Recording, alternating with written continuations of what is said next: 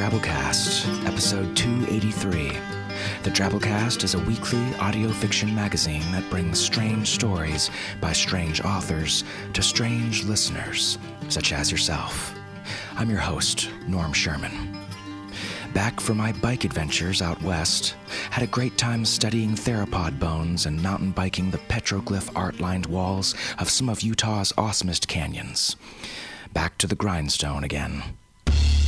But speaking of art, on this week's show, that's exactly what we're looking at. Art in all of its strange forms and varieties. Video games are art, I say as I change my Madden 13 quarterback Herschel Poopenstein's height to a formidable 6'11". Cinema is art.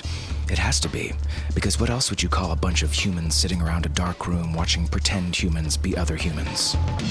Taking off a sweater gracefully is an art. Eating a Chipotle burrito erotically is an art.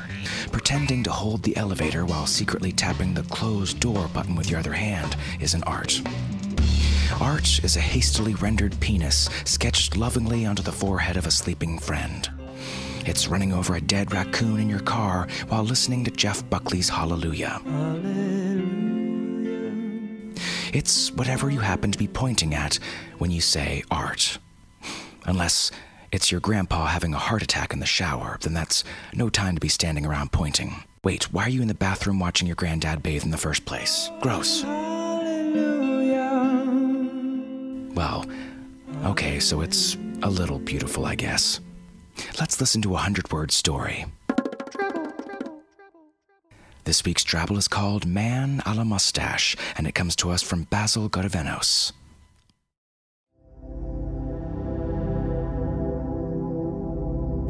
He grew it on a whim. To his delight, it came in thick and dark, a follicular testament to his manliness. At first, his wife detested it, but soon grew used to it, even fond of it. He groomed it and waxed it daily, and it became a curled monument to facial hair. He wouldn't trim it, and it grew and grew, its curls adorning his cheeks in ever-widening loops.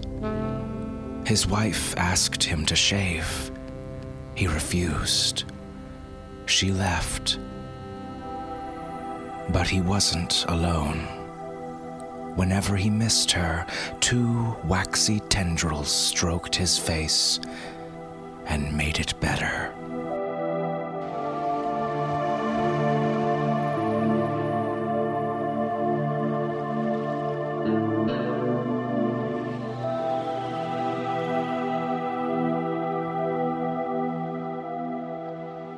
And our feature story this week is The Man Who Drew Cats, and it comes to us from Michael Marshall Smith.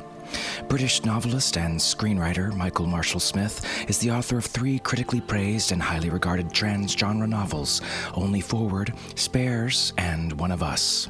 He's published over 70 short stories, winning the Philip K. Dick Award, International Horror Guild, and August Derleth Awards, along with the Prix Bob Moraine in France. He's been awarded the British Fantasy Award for Best Short Fiction 4 times, more than any other author. One of said 4 times was for this week's story, which won the Best Short Story category in 1991. The story is read to you by Barry Northern. Barry is a game developer based in England, making mostly free games, mostly for Lego, mostly. His latest game is breaking all records on iOS, not surprising with a title like Lego Star Wars Yoda Chronicles. It's for younger kids, but if you fancy, say, blasting out alien brains, check out Lego Hero Factory Brain Attack at amuzo.com. All this game developing has meant that Barry hasn't been as active in the podcasting fiction world as he used to be, but he still works behind the scenes at castofwonders.org, the young adult fiction podcast he started almost 2 years ago with hard-working pseudopod audio producer Graham Dunlop, who now hosts and produces the show. We're delighted to have him dust off his vocal cords for this story on the Drabblecast. So without further ado, we bring you The Man Who Drew Cats by Michael Marshall Smith.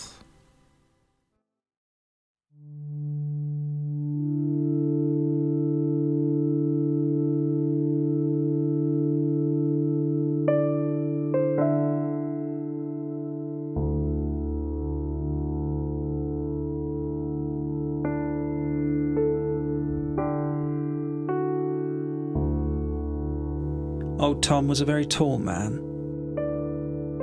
He was so tall he didn't even have a name for it.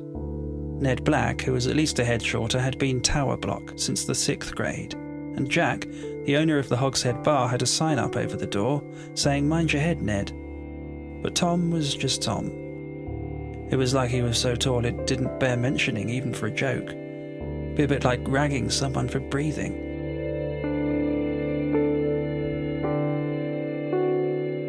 Of course, there were other reasons too for not ragging Tom about his height or anything else. The guys you'll find perched on stools round Jack's bar, watching the ball game and buying beers, they've known each other forever. Gone to Miss Stadler's school together, got under each other's mum's feet, and double-dated together, right up to giving each other's best man speech. Kingstown is a small place, you understand, and the old boys who come regular to Jack's mostly spend their childhoods in the same treehouse. Of course, they'd gone their separate ways up to a point. Pete was an accountant now, had a small office down Union Street just off the square, and did pretty good, whereas Ned, well, he was still pumping gas and changing oil, and after 40 years he did that pretty good too. Comes a time when men have known each other so long, they forget what they do for a living most of the time because it just don't matter.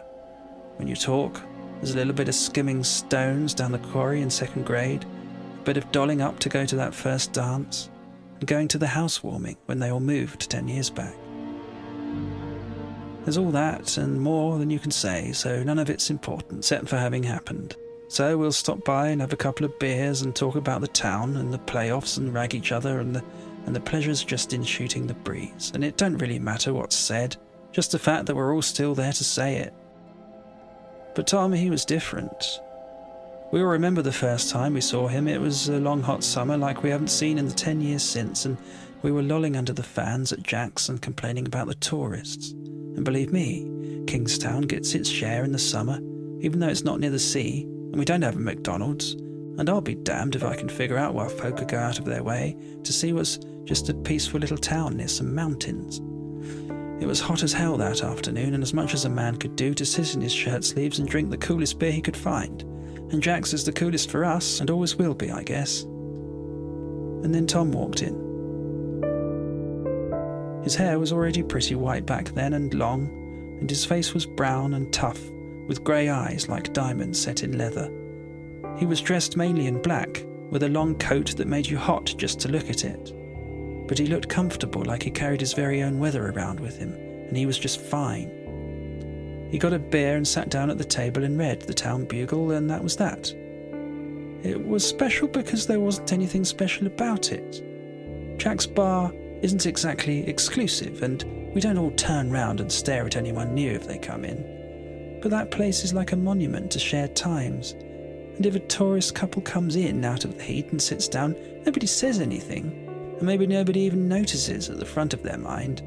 But it's like there's a little island of the alien in the water, and the currents don't just ebb and flow the way they usually do, if you get what I mean.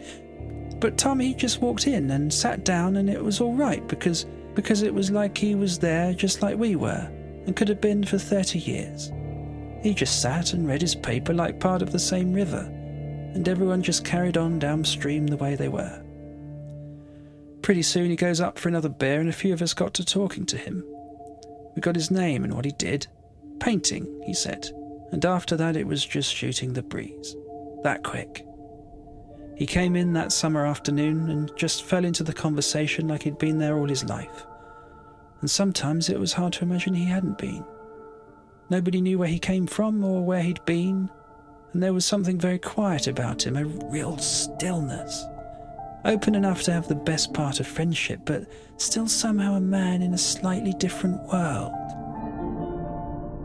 But he showed enough to get along real well with us, and a bunch of old friends don't often let someone in like that. Anyway, he'd stayed that whole summer, hired himself a place just round the corner from the square, or so he said. I never saw it. I guess no one did. He was a private man. Private like a steel door with 4 bars and a couple of 6-inch padlocks. When he'd left the square at the end of the day, he could have vanished into thin air as soon as he turned the corner for all we knew.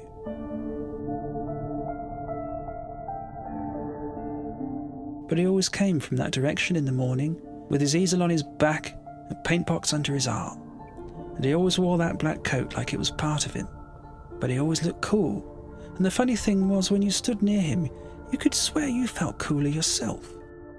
I remember Pete saying over a beer that it wouldn't surprise him none if it ever rained again. Tom walked round in his own column of dryness. Just foolish talk, but Tom made you think things like that. Jack's Bar looks right out onto the square, the kind of square towns don't have much anymore, big and dusty with old roads out at each corner, tall shops and houses on all the sides, and some stone paving in the middle round a fountain that ain't worked in living memory. Well, in the summer that old square is just full of out-of-towners in pink toweling jumpsuits and nasty jackets, standing round saying, "Wow," and taking pictures of our quaint old hall and our quaint old stores and even our quaint old selves if we stand still too long. And that year Tom would sit out near the fountain and paint, and those people would just stand and watch for hours. But he didn't paint the houses, or the square, or the old picture house. He painted animals, and painted them like you've never seen. Birds with huge blue speckled wings and cats with cutting green eyes, and whatever he painted it looked like it was just coiled up on the canvas, ready to fly away. He didn't do them in their normal colours. They were all reds and purples and deep blues and greens, and yet they fair sparkled with life. It was a wonder to watch. He'd put up a fresh paper, sit looking at nothing in particular, and then dip his brush into his paint and just draw a line, maybe red, maybe blue. Stroke by stroke you could see the animal build up in front of your eyes, and yet when it was finished you couldn't believe it hadn't always been there. When it finished he'd spray it with some stuff to fix the paints and put a price on it, and you can believe me, those paintings were sold before they hit the ground. Spreading businessmen from New Jersey or some such and their bored wives would come alive for maybe the first time in years and walk away with one of those paintings and their arms around each other, looking like they found a bit of something they'd forgotten they'd lost. Come about 6 o'clock, Tom would finish up and walk across to Jack's, looking like a sailing ship amongst the rowing boats, and saying yes, he'd be back again tomorrow, and yes, he'd be happy to do a painting for them. And he'd get a beer and sit with us and watch the game, and there'd be no paint on his fingers or his clothes, not a spot. I guess he'd got so much control over that paint, it went where it was told and nowhere else. I asked him once how he could bear to let those paintings go. I know if I'd been able to make anything that right in my whole life, I couldn't let it go. I'd want to keep it to look at sometimes. He thought for a moment, and then he said he believed it depends how much of yourself you'd put into it. If you've gone deep down into yourself and pulled up what's inside and put it down, then you don't want to let it go. You want to check sometimes that it's still safely tied down. Comes a time when a painting's so right and so good that it's private and no one will understand it except the man who put it down. Only he is going to know what he's talking about. But the everyday paintings, well, they were mainly just because he liked to paint animals and liked for people to have them. He could only put a piece of himself into something he was going to sell. And I guess it's just like the old boys in Jack's Bar. If you just like talking, and you don't always have to say something important. Why animals? Well, if you'd seen him with them, I guess you wouldn't have to ask. He loved them all, is all, and they loved him right back. The cats were always his favourites. My old pa used to say that cats weren't nothing but sleeping machines put on the earth to do some of the human sleeping for them. And whenever he did a chalk drawing, he'd always do a cat. Once in a while you'd see Tom seemed to get tired of painting on paper, and he'd get out some chalks and sit down on the baking flagstones and just do a drawing right there on the dusty rock. Now, I've told you about his paintings, but these drawings were something else again. It was like because they couldn't be bought, but would just be washed away, he was putting more of himself into it, doing more than just shooting the breeze. They were just chalk on dusty stone, and they were still in these weird colours, but I tell you, children wouldn't walk near them because they looked so real. And they weren't the only ones either. People would just stand a few feet back and stare, and you could see the wonder in their eyes and their open mouths. If they could have been bought, there were people who would have sold their houses. And it's a funny thing, but a couple of times when I walked over to open the store up in the mornings, I saw a dead bird or two on top of those drawings, almost like they'd landed on it and been so terrified to find themselves right on top of a cat, they'd dropped dead of fright. But they must have been dumped there by some real cat, of course, because some of those birds looked like they'd been mauled a bit. I used to throw them in the bushes to tidy up, and some of them were pretty broken up. Old Tom was a godsend to a lot of mothers that summer who found they could leave their little ones by him, do their shopping in peace, and maybe have a soda with their friends and come back to find the kids still sitting quietly watching Tom paint. He didn't mind them at all, and would talk to them and make them laugh, and kids of that age laughing is one of the nicest sounds there is. They're young and curious, and the world just spins round them. And when they laugh, the world seems a brighter place because it takes you back to the time when you knew no evil and everything was good. Or if it wasn't, it would be over by tomorrow. And here I guess I finally come down to it. Because there was one little boy who didn't laugh much, but just sat quiet and watchful. And I guess he probably understands more of what happened that summer than any of us. Though maybe not in words he could tell. His name was Billy McNeil, and he was Jim Valentine's kid. Jim used to be a mechanic, worked with Ned up at the gas station and did a bit of beat-up car racing after hours, which is why his kid is called McNeil now. One Sunday, Jim took a corner a mite too fast and the car rolled, and the gas tank caught, and they never did find all the wheels. A year later, his Mary married again. God alone knows why. Her folks warned her friends warned her, but I guess love must have just been blind. Sam McNeil's work schedule was at best pretty empty, and mostly he just drank and hung out with friends who maybe weren't always this side of the law. And I guess Mary had her own sad little miracle and got her sight back pretty soon, because it wasn't long before Sam got a bit too free with his fists when the evenings got too long and he'd had a bit too many. You didn't see Mary around much anymore. In these parts, people tend to stare at black eyes on a woman, and a deaf man could hear the whisperings of "we told you so" on the wind. One morning, Tom was sitting painting as usual, and little Billy was sitting watching him. Usually he just wandered off after a while, but this morning Mary was at the doctor's and she came over to collect him, walking quickly with her face lowered. But not low enough. I was watching from the store. It was kind of a slow morning. Tom's face never showed much. He was a man for a quiet smile and a raised eyebrow, but he looked shocked that morning, just for a moment. Mary's eyes were puffed purple and there was a cut on her cheek an inch long. I guess we'd sort of gotten used to seeing her like that, and if the truth be known, some of the wives thought she'd got remarried a bit on the soon side, and I suppose we may all have been a bit cold towards her, Jim Valentine having been so well liked and all. Tom looked from the little boy who never laughed as much as the others to his mum, and with her tired, unhappy eyes and her beat-up face, and his face went from shocked to stony, and I can't describe any other way that I seemed to feel a cold chill across my heart from right across the square. But then he smiled and ruffled Billy's hair, and Mary took Billy's hand and they went off. They looked back once, and Tom was still looking after them, and he gave Billy a little wave, and he waved back, and mother and child smiled together.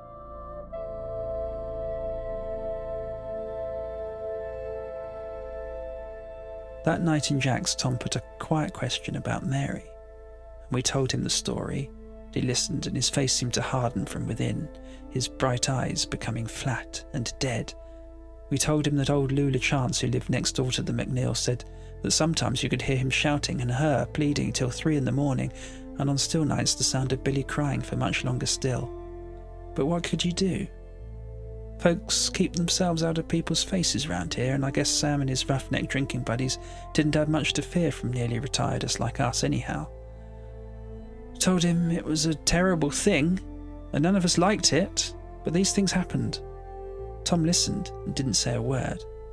Just sat there in his black coat and listened to us pass the buck. After a while, the talk sort of petered out, and we sat and watched the bubbles in our beers. I guess the bottom line was that none of us had really thought about it much, except as another chapter of small-town gossip, and Jesus Christ, did I feel ashamed about that by the time we'd finished telling it. Sitting there with Tom was no laughs at all at that moment. He had a real edge to him, and seemed more unknown than known that night.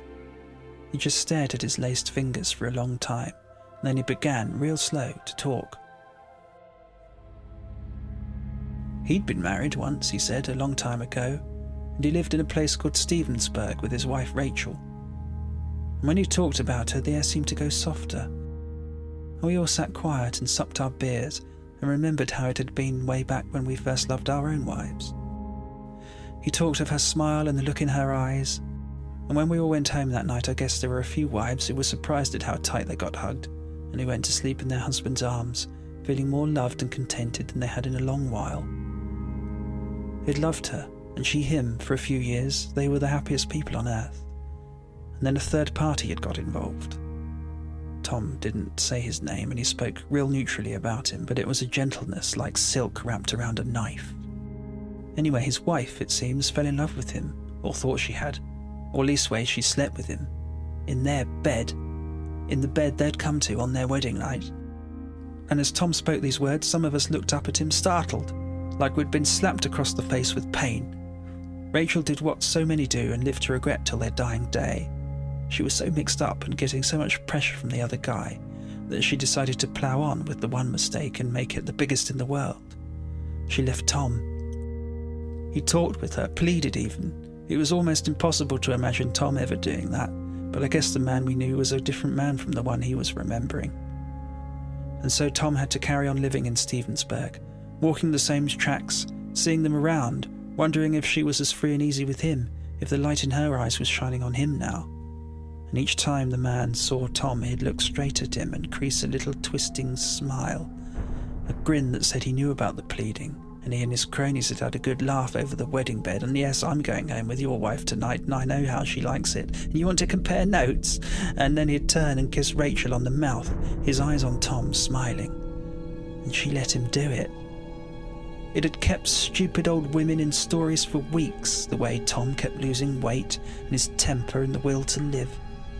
He took 3 months of it, and then left without bothering to sell the house. Stevensburg was where he'd grown up, and courted, and loved, and now, wherever he turned, the good times had rotted and hung like fly-blown corpses in all the cherished places. He'd never been back. It took an hour to tell, and then he stopped talking a while and lit a 100th cigarette, and Pete got us all some more beers. We were sitting sad and thoughtful, tired like we'd lived it ourselves, and I guess most of us had some little bit of it. But had we ever loved anyone the way he'd loved her? I doubt it. Not all of us put together. Pete set the beers down, and Ed asked Tom why he hadn't just beaten the living shit out of the guy.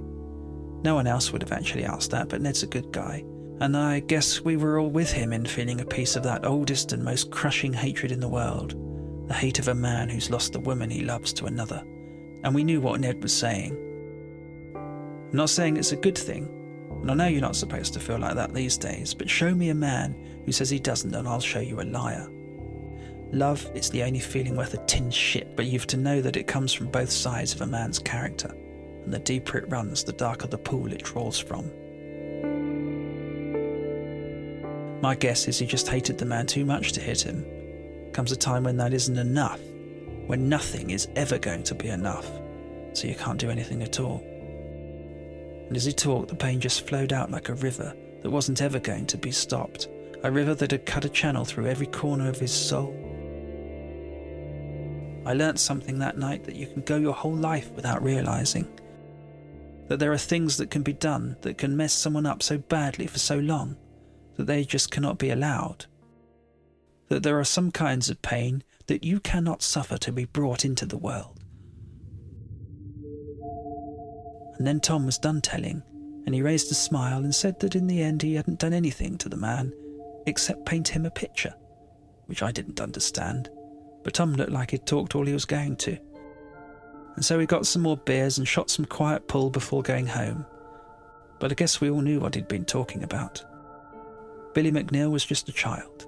He should have been dancing through the world like a big funfair full of sunlight and sounds, and instead he went home at night and saw his mum being beaten up by a man with shit for brains who struck out at a good woman because he was too twisted with ignorant stupidity to deal with the world. Most kids go to sleep thinking about bikes and climbing apple trees and skimming stones, and he was lying there hearing splitting skin and knowing a brutal face was smiling at his mum and got smashed in the stomach and then hit again as she threw up in that sink, and Tom didn't say any of that, but he did. And we knew he was right. The summer kept up bright and hot, and we all had our businesses to attend to. Jack sold a lot of beer, and I sold a lot of ice cream. Sorry, ma'am, just 3 flavours, and no, bubblegum pistachio ain't one of them. And Ned fixed a whole bunch of crack radiators. And Tom sat right out there in the square, with a couple of cats by his feet and a crowd around him, magicking up animals in the sun. And I think that after that night Mary maybe got a few more smiles as she did her shopping, and maybe a few more wives stopped to talk to her. She looked a lot better too. Sam had a job by the sound of it, and her face healed up pretty soon. You could often see her standing, holding Billy's hand as they watched Tom paint for a while before they went home. I think she realised they had a friend in him. Sometimes Billy was there all afternoon, and he was happy there in the sun by Tom's feet, and oftentimes he'd pick up a piece of chalk and sit scrawling on the pavement. Sometimes I'd see Tom lean over and say something to him, and he'd look up and smile a simple child smile that beamed in the sunlight, and I don't mind admitting I felt water pricking these old eyes. Tourists kept coming and the sun kept shining, and it was one of those summers that go on forever and stick in a child's mind and tell you what summer should be like for the rest of your life. And I'm damn sure it sticks in Billy's mind, just like it does in all of ours. Because one morning Mary didn't come into the store, which had gotten to being a regular sort of thing, and Billy wasn't out there in the square. After the way things had been the last few weeks, that could only be bad news, and so I left the boy John in charge of the store and hurried over to have a word with Tom. I was kind of worried. I was no more than halfway across to him when I saw Billy come running from the opposite corner of the square, going straight to Tom. He was crying fit to burst and just leapt up at Tom and clung to him, his arms wrapped tight around his neck. Then his mother came across from the same direction, running as best she could. She got to Tom and they just looked at each other. Mary's a real pretty girl, but you wouldn't have believed it then. It looked like he'd actually broken her nose this time, and blood was streaming out of her lip. She started sobbing, saying Sam had lost his job because he was back on the drink, and what could she do? And then suddenly there was a roar, and I was shoved aside, and Sam was standing there, still wearing his slippers, weaving back and forth and radiating the frightening aura of violence waiting to happen that keep men like him safe. He started shouting at Mary to take the kid back home, and she just flinched and cowered closer to Tom like she was huddling round a fire to keep out the cold. This got Sam even wilder, and he staggered forward and told Tom to get the fuck out of it if he knew what was good for him, and grabbed Mary's arm and tried to yank her towards him, his face terrible with twisted rage.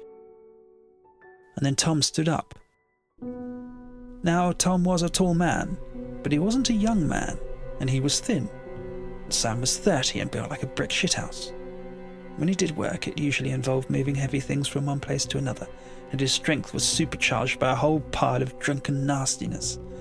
But at that moment the crowd stepped back as one, and I suddenly felt very afraid for Sam McNeil. Tom looked like you could take anything you cared to him, and it would just break, and a huge spike of granite wrapped in skin with 2 holes in his face where the rock showed through. And he was mad. Not hot and blowing like Sam, but cold as ice. There was a long pause, and then Sam weaved back a step and shouted, "You just come on home, you hear? Gonna be real trouble if you don't, Mary, real trouble." And then stormed off across the square, the way he came, knocking his way through the tourist vultures, soaking up some spicy local colour. Mary turned to Tom, looking so afraid it hurt to look, and said she'd guessed she'd better be going. Tom just stared at her for a moment and then spoke for the first time. "Do you love him?" "Even if you wanted to, you ain't going to lie to eyes like that for fear of something inside you will break." Real quiet, she said, "No," and began crying softly as she took Billy's hand and walked slowly back across the square. Tom packed up his stuff and walked over to Jack's. I went with him and had a beer, but I had to get back to the shop, and Tom just sat there like a trigger, silent and strung up tight as a drum. And somewhere, down near the bottom of those still waters, something was stirring. Something I thought I didn't want to see. About an hour later it was lunchtime, and I just left the shop to have a break, and suddenly something whacked into the back of my legs and nearly knocked me down. It was Billy, and he had a bruise around his eye. It was already closing up. I knew what the only thing to do was, and I did it. I took his hand and led him across the bar, feeling a hard anger pushing against my throat. And when he saw Tom, Billy ran to him again, and Tom took him in his arms and looked over Billy's shoulder at me, and I felt my own anger collapse utterly in the face of a fury I could never have generated. I tried to find a word like angry to describe it, but they all just seemed like they were in the wrong language. All of a sudden I wanted to be somewhere else, and it felt real cold standing there, facing that stranger in a black coat. And then the moment passed, and the Tom was holding the kid close, ruffling his hair and talking to him in a low voice, murmuring the words I thought only mothers knew. He dried Billy's tears and checked his eye, and then he got off his stool, smiled down at him and said, "And now I think it's time we did a bit of drawing, isn't it?" And taking the kid's hand, he picked up his chalk box and walked out into the square. I don't know how many times I looked up and watched them that afternoon. They were sitting side by side on the stone, Billy's little hand wrapped around one of Tom's fingers, and Tom doing one of his chalk drawings. Every now and then Billy would reach across and add a little bit, and Tom would smile and say something, and Billy's gurgling laugh would float across the square. The store was real busy that afternoon, and I was chained to that counter, but I could tell by the size of the crowd that a lot of Tom was going into that picture, and maybe a bit of Billy too. It was about 4 o'clock before I could take a break. I walked across the crowded square in the mid-afternoon heat and shouldered my way through to where they sat with a couple of cold cokes. And when I saw it, my mouth just dropped open and took a 5-minute vacation while I tried to take it in. It was a cat, all right, but not a normal cat. It was a life-size tiger. I'd never seen Tom do anything anywhere near that big before, and as I stood there in the beating sun trying to get my mind around it, almost seemed to stand in 3 dimensions, a nearly living thing. Its stomach was very lean and thin, its tail seemed to twitch with colour, and as Tom worked on the eyes and jaws, his face set with a rigid concentration quite unlike his usual calm painting face, the snarling mask of the tiger came to life before my eyes, and I could see that he wasn't just putting a bit of himself in it at all. This was a man at full stretch, giving all of himself and reaching down for more, pulling up bloody fistfuls and throwing them down. The tiger was all the rage I'd seen in his eyes, and more, and like his love for Rachel, that rage just seemed bigger than any other man could know or comprehend. He was pouring it out and sculpting it into the lean and ravenous creature coming to pulsating life in front of us on the pavement, and the weird purples and blues and reds just made it seem more vibrant and alive. I watched him working furiously on it, the boys sometimes helping, adding a tiny bit here and there that seemed strangely to add to it, and thought I understood what he'd meant that evening a few weeks back. He'd said he'd done a painting for the man who had given him so much pain. Then, as now, he must have found what I guess you'd call something fancy like catharsis through his skill with chalks, had wrenched the pain up from within him and nailed it down onto something solid that he could walk away from. And now he was helping that little boy do the same. And the boy did look better, his bruised eye hardly showing, with the wide smile on his face as he watched the big cat conjured up from nowhere in front of him. We all just stood and watched like something out of an old story, the simple folk and the wandering magical stranger. It always feels like you're giving a bit of yourself away when you praise someone else's creation, and it's often done grudgingly. But you could feel the awe that day like a warm wind. Comes a time when you realise something special is happening, something you're never going to see again. There isn't anything you can do but watch. Well, I had to go back to the store after a while. I hated to go, but well, John is a good boy, married now, of course. But in those days his head was full of girls, and it didn't do to leave him alone in a busy shop for too long. And so the long hot day drew slowly to a close. I kept the store open till 8, when the light began to turn and the square emptied out with all the tourists going away to write postcards and see if we didn't even have just a little McDonald's hidden away someplace. Tom and Billy finished up the drawing, and then they got up and the kid walked slowly off to the corner of the square, looking back to wave at Tom a couple of times. Tom stood and watched him go, and when Billy had gone he stayed there a while, head down, looking like a huge black statue in the gathering dark. He looked kind of creepy out there, and I don't mind telling you I was glad when he finally moved and started walking over towards Jack's. I ran out to catch up with him and drew level just as we passed the drawing, and then I had to stop. I just couldn't look at that and move at the same time. Finished, the drawing was like nothing on earth, and I suppose that's exactly what it was. I can't hope to describe it to you, although I've seen it in my dreams many times in the last 10 years. You had to be there on that heavy summer night, had to know what was going on. Otherwise it's going to sound like it was just a drawing. That tiger was out and out terrifying. It looked so mean and hungry. Christ, I don't know what, It just looked like the darkest parts of your own mind, the pain and the fury and the vengeful hate nailed down in front of you for you to see. And I just stood there and shivered in the humid evening air. "We did him a picture," Tom said quietly. "Yeah," I said, and nodded. Like I said, I know what catharsis means, and I thought I understood what he was saying, but I really didn't want to look at it much longer. "Let's go and have a beer, yeah?" The storm in Tom wasn't past, I could tell, and he still seemed to thrum with crackling emotions looking for an earth. But I thought the clouds might be breaking, and I was glad. And so we walked slowly over to Jack's and had a few beers and watched some pool being played. Tom seemed pretty tired, but still alert, and I relaxed a little. Come 11, most of the guys started going on their way, and I was surprised to see Tom get another beer. Pete, Ned and I stayed on, and Jack, of course, though we knew our loving wives would have something to say about that. It just didn't seem time to go. Outside it had gotten pretty dark, though the moon was keeping the square in a kind of twilight, and the lights in the bar threw a pool of warmth out of the front window. Then about 12 o'clock it happened, and I don't suppose any of us will ever see the same world we grew up in again. I've told this whole thing like it was just me who was there, but we all were, and we remember it together. Because suddenly there was a wailing sound outside and a thin, cutting cry getting closer. Tom immediately snapped to his feet and stared out of the window like he'd been waiting for it.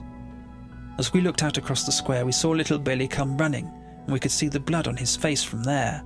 Some of us go to get up, but Tom snarled at us to stay there, and so I guess we just stayed there, sitting back down like we'd been pushed. He strode out the door and into the square, and the boys saw him and ran to him, and Tom folded him in his cloak and held him close and warm. But he didn't come back in. He just stood there, and he was waiting for something. Now there's a lot of crap talked about silences. I've read novels when I've the time, and you read things like "time stood still" and so on, and you just think bullshit it did. So I'll just say, I don't think anyone in the world breathed in that next minute. There was no wind, no movement. The stillness and silence were there, just like you could touch them. But more than that, they were like that's all there was and all there ever had been.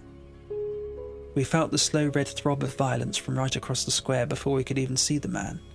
And then Sam came staggering into the square, waving a bottle like a flag and cursing his head off. At first he couldn't see Tom and the boy because they were the opposite side of the fountain, and he ground to a wavering halt. But then he started shouting rough jags of sound that seemed to strike against the silence and die instead of breaking it, and he started charging across the square. And if ever there was a man with murder in his thoughts, then it was Sam McNeil. He was like a man possessed, a man who'd given his soul the evening off. I just wanted to shout to Tom to get the hell out of the way, to come inside, but the words wouldn't come out of my throat, and we all just stood there, knuckles whitening as we clutched the bar and stared, our mouths open like we'd made a pact never to use them again, and Tom just stood there, watching Sam come towards him, getting closer, almost as far as the spot where Tom usually painted.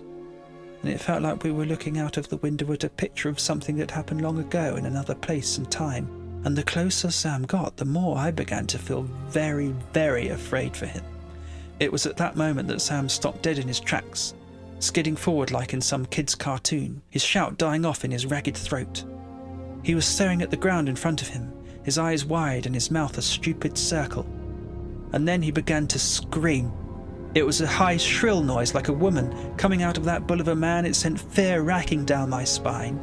He started making thrashing movements like he was trying to move backwards, but he just stayed where he was. His movements became unmistakable at about the same time his screams turned from terror to agony. He was trying to get his leg away from something. Suddenly he seemed to fall forward on one knee. His other leg stuck out behind him, and he raised his head and shrieked at the dark skies, and we saw his face then. And I'm not going to forget that face so long as I live.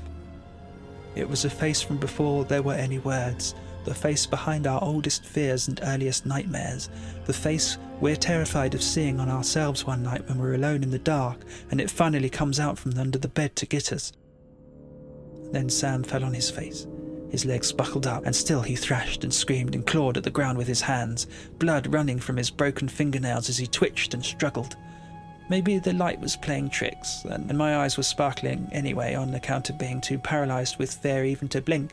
but as he thrashed less and less, it became harder and harder to see him at all. And as the breeze whipped up stronger, his screams began to sound a lot like the wind. But still he writhed and moaned, and then suddenly there was the most god-awful crunching sound, and then there was no movement or sound anymore. Like they were on a string, our heads turned together, and we saw Tom still standing there, his coat flapping in the wind. He had a hand on Billy's shoulder, and as we looked we could see that Mary was there too now, and he had one arm around her as she sobbed into his coat. I don't know how long we just sat there staring, but then with one mind we were ejected off our seats and out of the bar. Pete and Ned ran to Tom, but Jack and I went to where Sam had fallen, and we stood and stared down, and I tell you, the rest of my life now seems like a build-up to and a climb down from that moment. We were standing in front of a chalk drawing of a tiger. Even now my scalp seems to tighten when I think of it. My chest feels like someone punched a hole in it, and had tipped a gallon of iced water inside. What we didn't see was Sam McNeil. He just wasn't there, you know.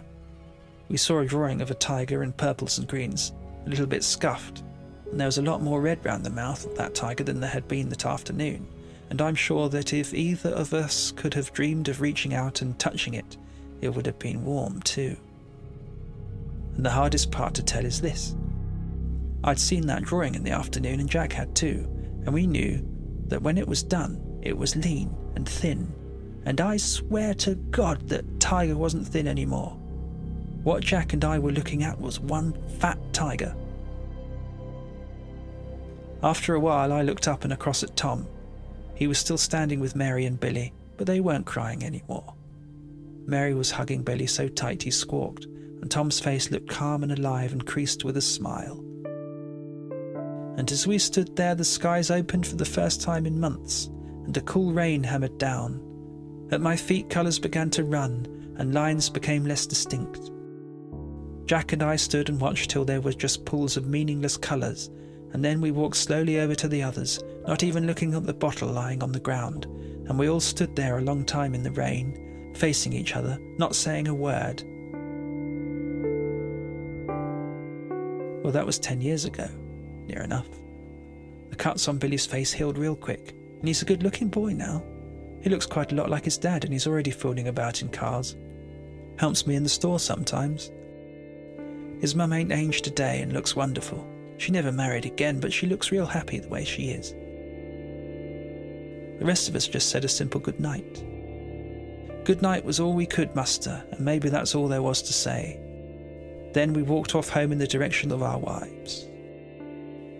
Tom gave me a smile before he turned and walked off alone. I almost followed him. I wanted to say something, but in the end I just stood and watched him go.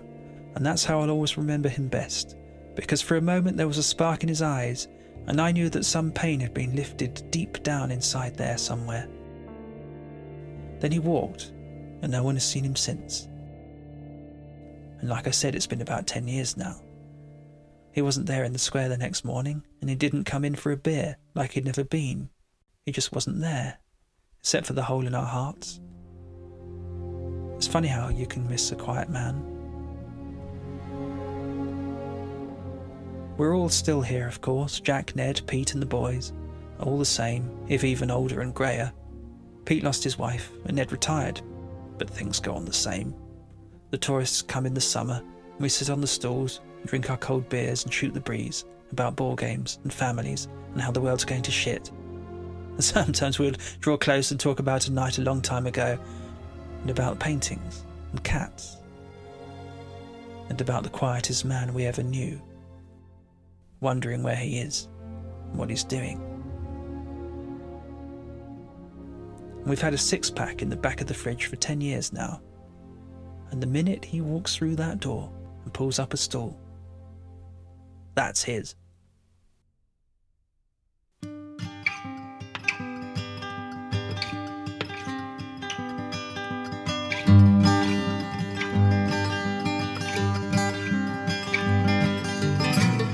And that was our story. Hope you enjoyed. I've heard it said before that art is a verb, not a noun, a process, not a product. It's not just something that sits there on the page or canvas. It's something that's alive, stepping out of the sidewalk, demanding participation, demanding to be fed. Good stories, for me, are like good meals. Twist endings are nice sometimes, like shoving your face full of chocolate cake at the end of dinner. But dessert isn't the point of every meal. It's not even a part of every meal. I don't think it was a part of this meal. This story wasn't about guessing whether or not supernatural justice would be served at the end with whipped cream. It was about savoring the nature of relationships and destinies intertwined, the hinting of something unknown, something bigger in the background. A tall man in black, a woman's eye in black. There's a story behind the surface of each person's life, a tiger behind the chalk. People are verbs, not nouns. We're not the product of our pasts. We're the process of where we're going. If you enjoyed this week's story and you'd like to help feed the Drabblecast's art, consider shooting the Drabblecast a donation off our website, drabblecast.org. Those handy little support options you'll see off to the right. Anyone with a PayPal account or credit card can help out, and boy, do we appreciate it. We appreciate it because we love producing these stories for you, and we'd totally be bankrupt in a jiff, unable to bring you this podcast if folks just like yourself didn't listen to that little voice in your heads saying, you know what, I should help these guys out. Listen to that voice. Stop pointing at your naked grandpa in the bathtub and go over and donate. You guys are the best. All right, moving on to our 100-character story winner this week, Shawnee, with this one here.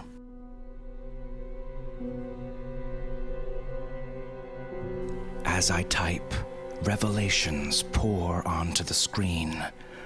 I realize I've selected absolute truth serif, the font of all knowledge.